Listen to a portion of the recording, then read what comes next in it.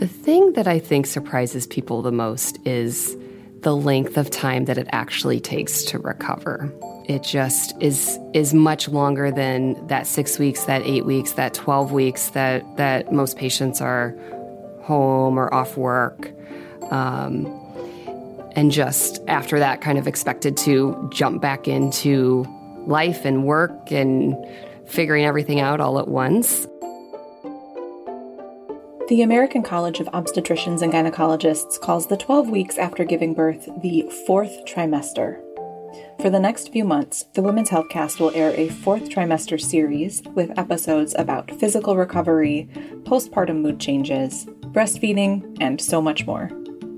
On this first episode of our fourth trimester series, Dr. Kim Bannon joined us to talk about physical recovery after giving birth. Dr. Bannon is an obstetrician gynecologist in the University of Wisconsin School of Medicine and Public Health Department of Obstetrics and Gynecology. She talked about common body changes in the postpartum period, what to look out for in terms of mental and emotional health, how to tell when you're ready to resume activities like exercise, and more. From the UW School of Medicine and Public Health Department of OBGYN, I'm Jackie Askins, and you're listening to the Women's Healthcast. I'm so excited to welcome Dr. Kim Bannon to the Women's Healthcast today to talk about postpartum recovery. Thank you for joining me. No problem. Happy to be here. This is a big topic, I feel like. I think there's so many aspects of physical recovery, mental recovery after being pregnant for several months and then giving birth. And I'm really excited to learn a little bit more about it. Before we dive into that, can you tell me a little bit about your practice and why patients come to see you? Absolutely. So I'm an obstetrician gynecologist. I have been in practice since 2015.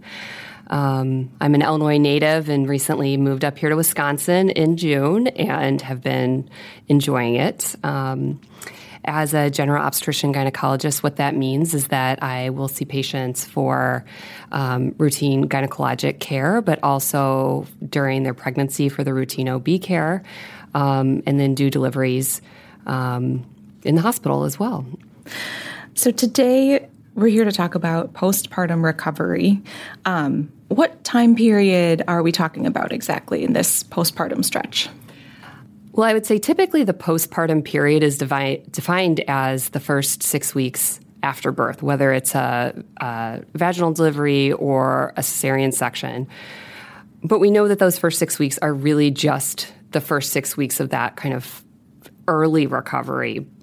You know, depending on what source you look at and what you read, there's some suggestion that postpartum recovery time should be including 6 months, a year, even 2 years, because we know that it really does take so long for a patient to recover from the entire 10 months of the entire 40 weeks of pregnancy, but also the delivery itself, and recovery is a loosely defined term because for a lot of patients, their physical state, their mental state, their lifestyle, nothing's ever going to exactly recover to what it was, but more so getting back to those normal activities and things that they would like to be able to do again. I'm so glad you kind of expanded the time frame. That's something I wanted to ask about, like how long does it take to recover? And I feel like recover needs to be in quotes because like it's going to look different for every person. It's never, it's just a little bit different for everybody's experience. Is there an average or expected time to feel like, quote, back to normal? Or do we approach that conversation in a way that doesn't allow for the variance of people's experience sometimes?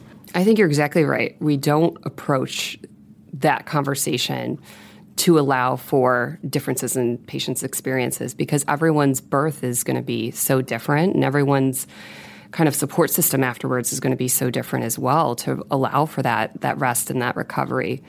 I would say physically, for the most part, at that 6 to 8 week mark, most patients are able to physically do a lot of the things that they were doing before, such as exercise, such as returning to work, but still feeling and feeling that those energy levels back and actually being ready to return to all normal activities. I mean, that can take just such a vast differing amount of time for all patients. Is there a time frame where if some of those like energy levels or physical comfort things haven't, I don't want to say bounced back, but haven't improved to the point of like being able to return to kind of normal life or your hopefully regularly scheduled activities, is there an amount of time after which you would be concerned or you would suggest folks check in with their healthcare provider? That's a great question. So that is one of the reasons why our typical postpartum visits are at that 6 to 8 week mark. A lot of people are like, why 6 weeks? Because it's just such a weird number. But that's because at that point we can do a physical exam. We can see if there is a laceration that had sutures, if there's a C-section incision, how is that looking? How is that feeling? And how patients are doing. And then based upon that, we can have those further conversations of how to ease back into activities, I guess. For our listeners who may be less familiar, the lacerations with sutures that Dr. Bannon mentioned refers to tearing around the vagina that can sometimes happen during birth, and that may need to be repaired with stitches. I would say around the 3-month mark, though, really most patients physically should be feeling almost, I would say, close to back to normal. And if that's not the case, then they really should reach out to their healthcare professional. Now, the flip side of that is the exhaustion and the fatigue and all of that, because so many factors play into that. And, especially if a parent doesn't have a large support system, they may be getting up every 2 hours at night, and that's something that our bodies weren't designed to do. And so that level of exhaustion just may never get better until that sleep is corrected. That being said, if the fatigue, the exhaustion is preventing someone from feeling enthusiasm for their regular activities, or is affecting self-care, or is starting to meld into more of a depression and lack of interest, that's a totally different story. And I think at any point during a recovery, a mom really should reach out. You mentioned lack of interest, and I know that's one of the common items on sort of a depression screening tool. And I guess there's got to be a lot of big emotional changes from the physical process of giving birth and now the new process of taking care of a tiny human and being awake weird hours and all of the big changes and big challenges that come from that first stretch. How can someone differentiate between oh, this is big upheaval, so yes, I feel weird, and oh, maybe I could use some mental health support? I guess, are there things, a sliding scale of things to kind of look out for that could suggest maybe postpartum depression or postpartum anxiety versus just the life change and the adjustment? Absolutely, there are. Although I totally agree with you. It is a very gray area, and it gets very difficult to tease that out.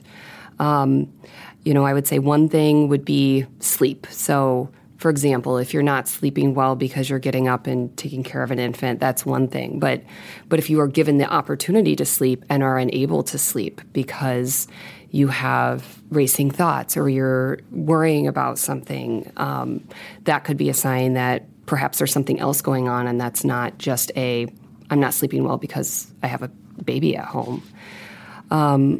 Other things I think I hear commonly would be my significant other is worried about me. And perhaps people outside might recognize, hey, maybe you're not eating regularly, or maybe those self-care things are not happening, or you seem distant or something like that. And so taking those suggestions can be helpful from family members. And I would say, lack of interest in activities and things, that's also a slippery slope because it's hard to be interested in things when you're tired and you're focused other places. But definitely a lack of interest in family, in your children themselves could be a sign that perhaps there's something else going on too. I know later in this series we will have a deep dive episode with lots of questions about postpartum depression, postpartum anxiety, how to spot it, what happens once you spot it. But I'm glad we could talk about that at least a little bit. On the physical side, on the body side, what are some of the most common body changes or issues that people can encounter as they recover from this very big, momentous kind of occasion that is giving birth? There are so many. I could talk for a very long time about these, but, I think that the biggest overarching theme is that there's a lot of pressure, outside pressure from society, from famous people, of this whole idea of bouncing back right away, that people should be able at 6 weeks to go out in a bikini and return to work and have their hair done and look fantastic like nothing ever happened, but that just totally isn't true. Physically, I think first thing is the belly or the abdomen itself. So whether you had a cesarean, whether you had a vaginal birth, the abdomen is just generally never the same. So some patients will end up with some extra skin. Some patients will end up with stretch marks. Sometimes there's even a diastasis, which is a separation of the rectus muscles within the abdomen. All these things are not things that get better or go away overnight, and sometimes those are remnants that patients have forever. Other things, if a mom does have a cesarean birth, the constant reminder there of that scar. And some patients scar really minimally. Other patients, that scar can, other things, even if a patient has vaginal versus cesarean, there's a lot of changes in the vulva and the vagina itself. So just the changes in blood flow, stretching, sometimes the labia itself will look different and not ever look exactly the same as before. I think there's also some other physical changes we might talk about in a little bit, like hair and skin and, so many different things. Absolutely. Is there a difference in recovery time and recovery experience depending on how someone gives birth than a vaginal birth compared to a cesarean birth? There is, but there isn't at the same time. I think it's the same type of thing is so person-to-person dependent and situation-to-situation dependent. I would say generally we know the quicker recovery time, the safer form of delivery or mode of delivery is a vaginal birth. That being said, not everyone has the quick, easy vaginal birth. And some patients will have really severe tearing. Some patients will have issues with pelvic organ prolapse, urinary incontinence afterwards. And so they may opt for a different type of birth the next time around. Versus a cesarean is a major surgery, generally with more kind of restrictions afterwards to allow that surgical site to heal. But I would say overarching, we still generally say 6 to 8 weeks, either type of birth. I know one thing that a lot of people go home with is some level of postpartum bleeding. And I'm curious how long that experience kind of lasts in general, and how someone can tell if their bleeding experience is pretty within the standard or the expected amount, or if something else is going on for them. So I would say another reason why we typically see patients at 6 weeks is because most patients have completed their postpartum bleeding, or we call it lochia. That's not everyone. Generally, cesarean birth patients will stop bleeding a little sooner and may have a little less bleeding, theoretically, just because we clean out the uterus really well when we deliver that placenta, but they still do have that postpartum bleeding. Some patients will stop bleeding as soon as 2 weeks, some 4 weeks, but generally that average is 6 weeks. Things that would not be normal, though, is 8 weeks of bleeding generally is hitting almost too long for most patients. So if a patient has continued to bleed and they're at that 8-week mark, I usually tell patients to reach out. Another thing would be very heavy bleeding. The bleeding can increase, decrease depending on activity levels. Also, if a mom is pumping or breastfeeding, that can cause the uterus to contract and can cause heavier bleeding during that time. But overall, once a patient goes home from the hospital, their bleeding really should not be so heavy that they're soaking a pad in an hour or passing clots that are greater than about the size of a quarter to a golf ball size. Okay, so those are things I would suggest time to get in touch with the healthcare provider. This is maybe could use some help. Absolutely, yes. Are there particular kinds of products, menstrual products, or like other things that you think are helpful for people to have on hand to help them deal with that postpartum bleeding? Absolutely. In the hospital, the good news is all of that is supplied for you. So we have large amounts of the illustrious mesh panties, we call them, that are disposable underwear, so you don't have to worry about if you burn them or get blood on them. And we have pads and things. But some patients will prefer to bring their own, and especially once you go home, everyone has different preferences. So having a large amount of different levels of pads on hand would be helpful because that blood can really kind of quickly taper down, and you don't want to be stuck using the big pads when you don't need them.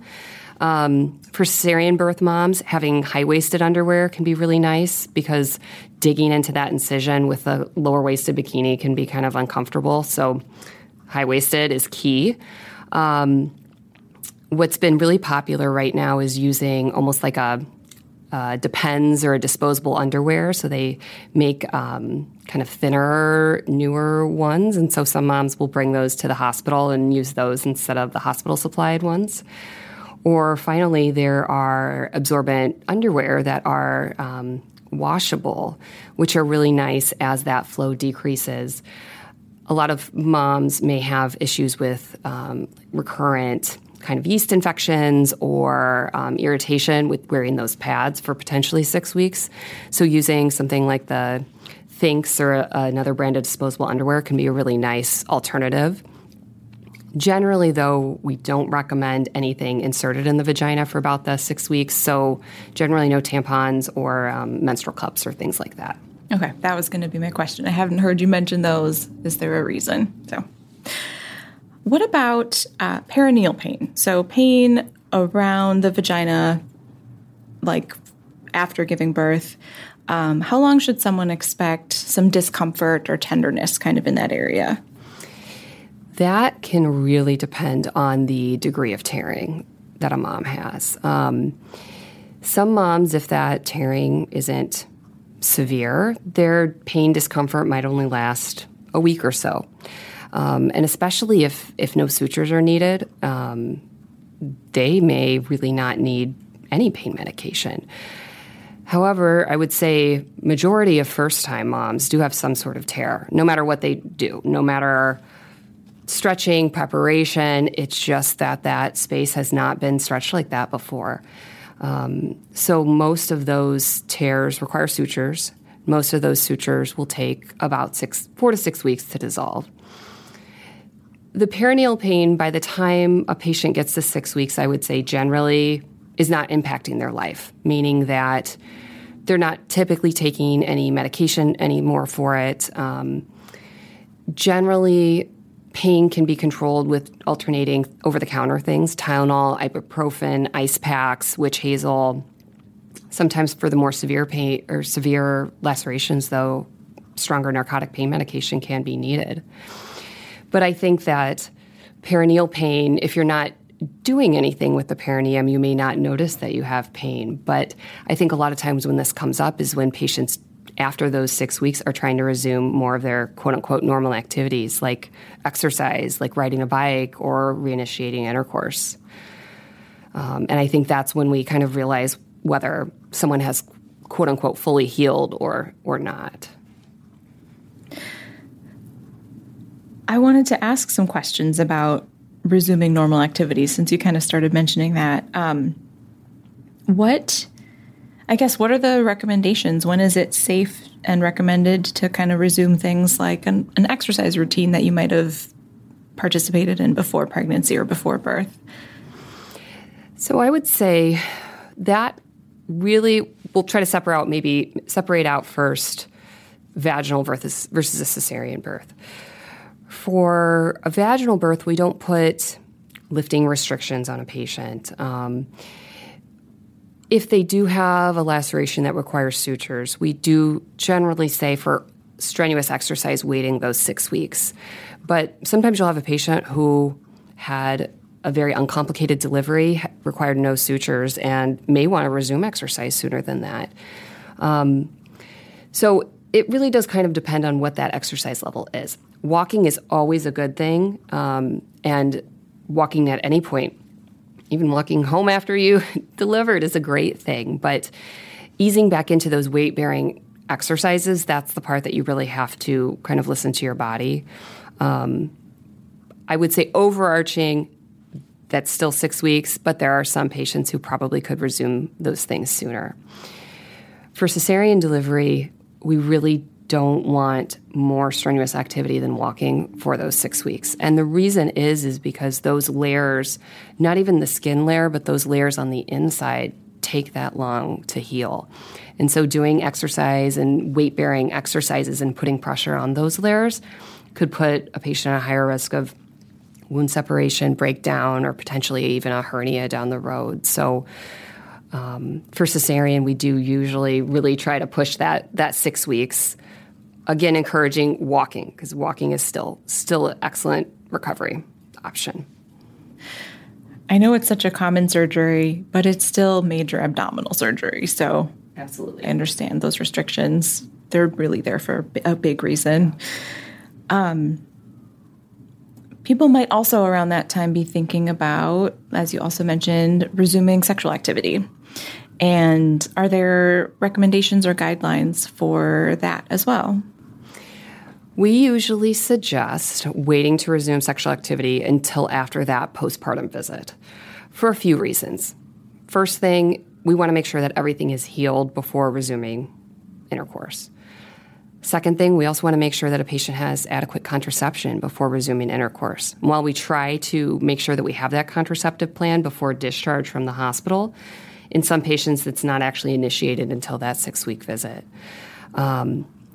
Some patients, when they come to that 6-week visit, are ready to resume intercourse and are very excited about it and go for it after that. I would say other patients are in the absolute other category, meaning they're tired, they're stressed, they're still sore, and that is absolutely the last thing on their list.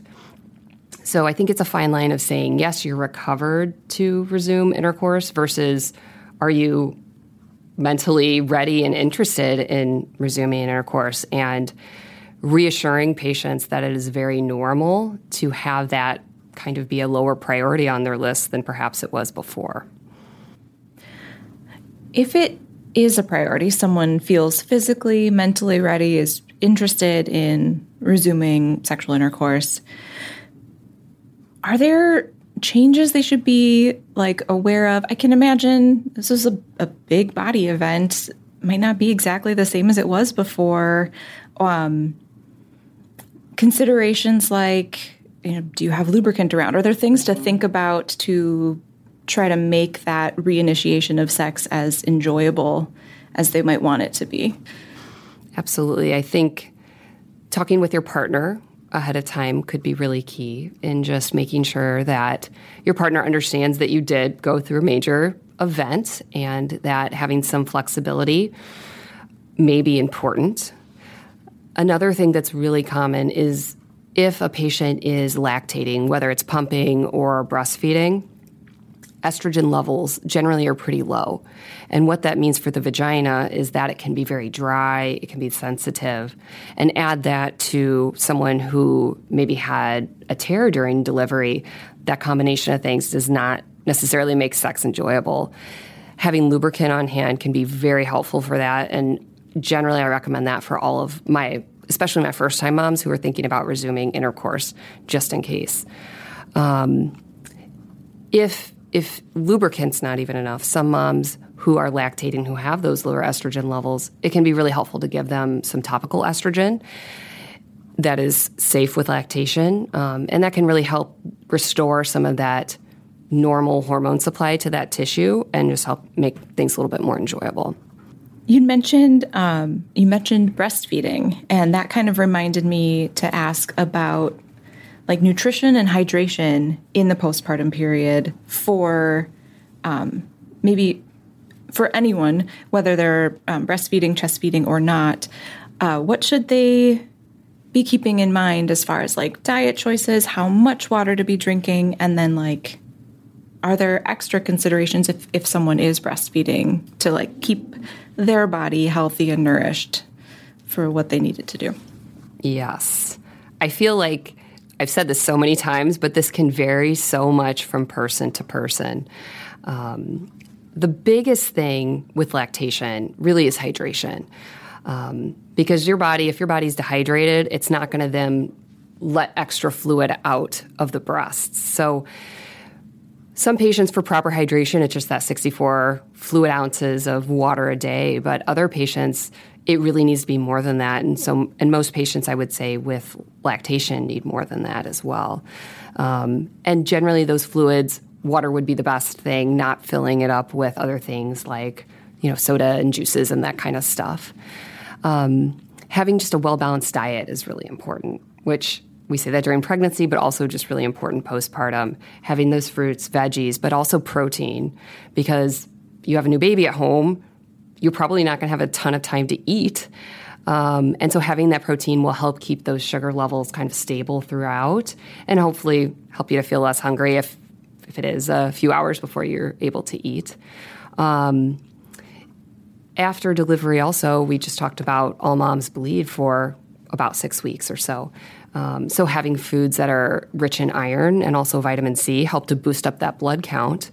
And we know the better the blood count is, the more lactation can go well, because same type of thought with dehydration. If there's not a ton of extra blood floating around, your body's going to say, you know what, I need to save all my fluid for inside of my body, and it can affect that milk supply.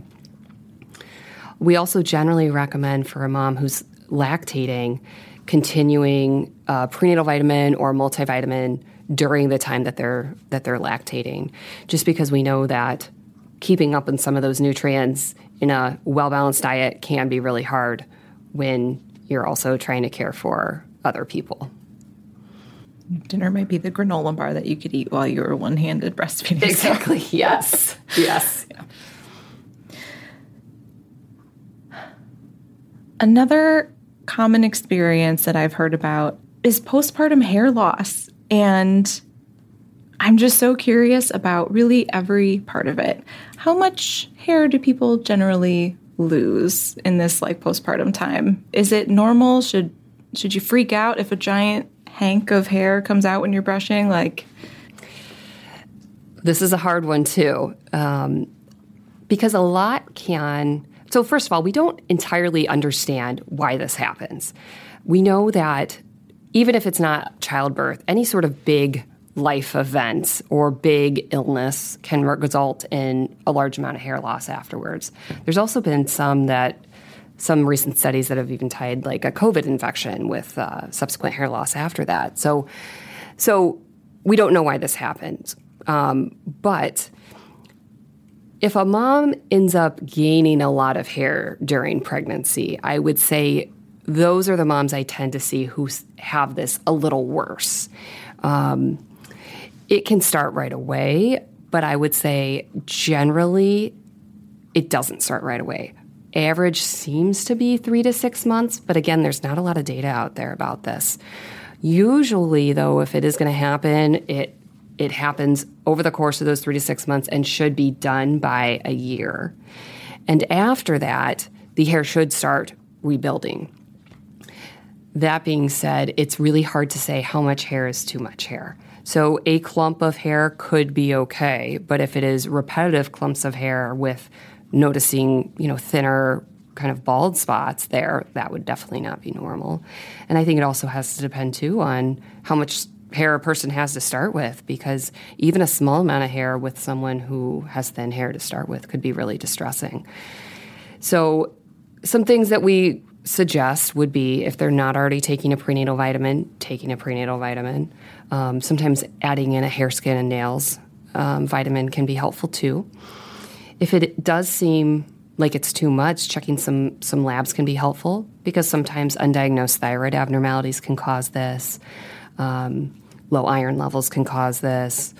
Low vitamin D, potentially. But if we don't identify anything there, then it may even be time to refer off to a dermatologist. In your experience, what seems to surprise people the most about the postpartum recovery process in this stretch of time? The thing that I think surprises people the most is the length of time that it actually takes to recover. I know we touched on this a little bit, but, I think that it just is much longer than that 6 weeks, that 8 weeks, that 12 weeks that most patients are home or off work. And just after that, kind of expected to jump back into life and work and figuring everything out all at once. So I think just the reassurance that it's okay to not totally have every little piece of the puzzle figured out when that time comes, and, eventually it'll get figured out. With so many changes happening all at once, I think it could be tough to parse out, what's a normal side effect of not sleeping, caring for a newborn, recovering from this big body change, and what is concerning or what would require help. And it's also so hard to just ask for help and put yourself first in this time when you're trying to keep a brand new baby alive. But are there symptoms or things that people might experience that are concerning, that should raise a red flag and encourage them, I should probably send a message to my doctor just to see what's going on? What kinds of things should we be on the lookout for? Absolutely, and you hit it there. If there's ever something that someone is not sure is normal or not, sending a message is so easy these days on My Chart, so just do it, or even give the office a call. I think so many of these things that happen in the time after a delivery, no one talks about. And it's only when you ask someone else, oh, hey, did you experience that you actually find out, oh, yeah, this is maybe more common than we think. But I would say, going back to that heavy bleeding, so any sort of bleeding outside of that 6 to 8 week mark, heavy bleeding, soaking a pad over an hour, passing big clots. Fevers postpartum can be very common, and there's so many reasons why fevers can happen, including an infection in the uterus. Mastitis is a common one, or maybe it's unrelated, but generally a fever or temp over 100.5 we'd want to know about. Mastitis, which Dr. Bannon just mentioned, is a fairly common infection or inflammation in the breast, which sometimes happens after pregnancy or while breastfeeding. Any sort of concerns with an incision or a tear, meaning discharge from there if there's something that's more painful than it was before. And then finally, mood would be, if there's issues with sleep, if there are any sort of intrusive thoughts, if there's lack of interest, if there's severe anxiety that is really preventing you from enjoying your new baby, from you getting outside and going and doing kind of more usual activities. And I think biggest thing would be any thoughts of hurting yourself, hurting anyone else. That is not a My Chart message. That is, please call us any time of the day, 24 hours a day, 7 days a week, so we can get patient connected. And that's outside of that 6 weeks. I mean, anytime that's the case, we can help. Also, we've done a couple podcasts about high blood pressure. And Absolutely. So knowing that preeclampsia can happen through maybe like the 6-week postpartum period. So nausea, swelling in the hands or face, severe headache, vision changes. Those are also could be blood pressure problem issues that are definitely worth following up on very quickly, I think. You are exactly right. And blood pressure issues can be something that a patient never had an issue with during the entire pregnancy, the delivery, after delivery, and they can just pop up. So all of those things you mentioned, give us a call. We'd be happy to see patients for blood pressure checks. Some patients will have their own blood pressure cuff at home. Generally, we're looking for the 140 number on the top or systolic and the 90 on the bottom, which is that diastolic number. Those numbers we generally think of as too high. Definitely if we see those with any of those symptoms you mentioned, then we really need to evaluate the patient. You're right, though, those first 6 weeks afterwards, that's when patients are at the highest risk of developing preeclampsia or what we call gestational hypertension or high blood pressure of pregnancy. Dr. Bannon, thank you so much for joining us on the Women's Healthcast. I learned a ton. I'm really grateful for your time. No problem. Thanks so much. The Women's Healthcast is a production of the UW School of Medicine and Public Health Department of OBGYN. This episode was produced and engineered by Rob Garza. Communications intern Paige Stevenson supported this episode's research and transcription. You can listen to the Women's Healthcast on Apple Podcasts, Spotify, or wherever you get your podcasts. And you can find the UW Department of OBGYN on Facebook, Twitter, and Instagram under the handle at WISC-OBGYN. Let us know how we're doing. Rate and review us in your podcast app, and let us know what fourth trimester health issues you'd like to learn about at the link in our episode description. Thanks for listening.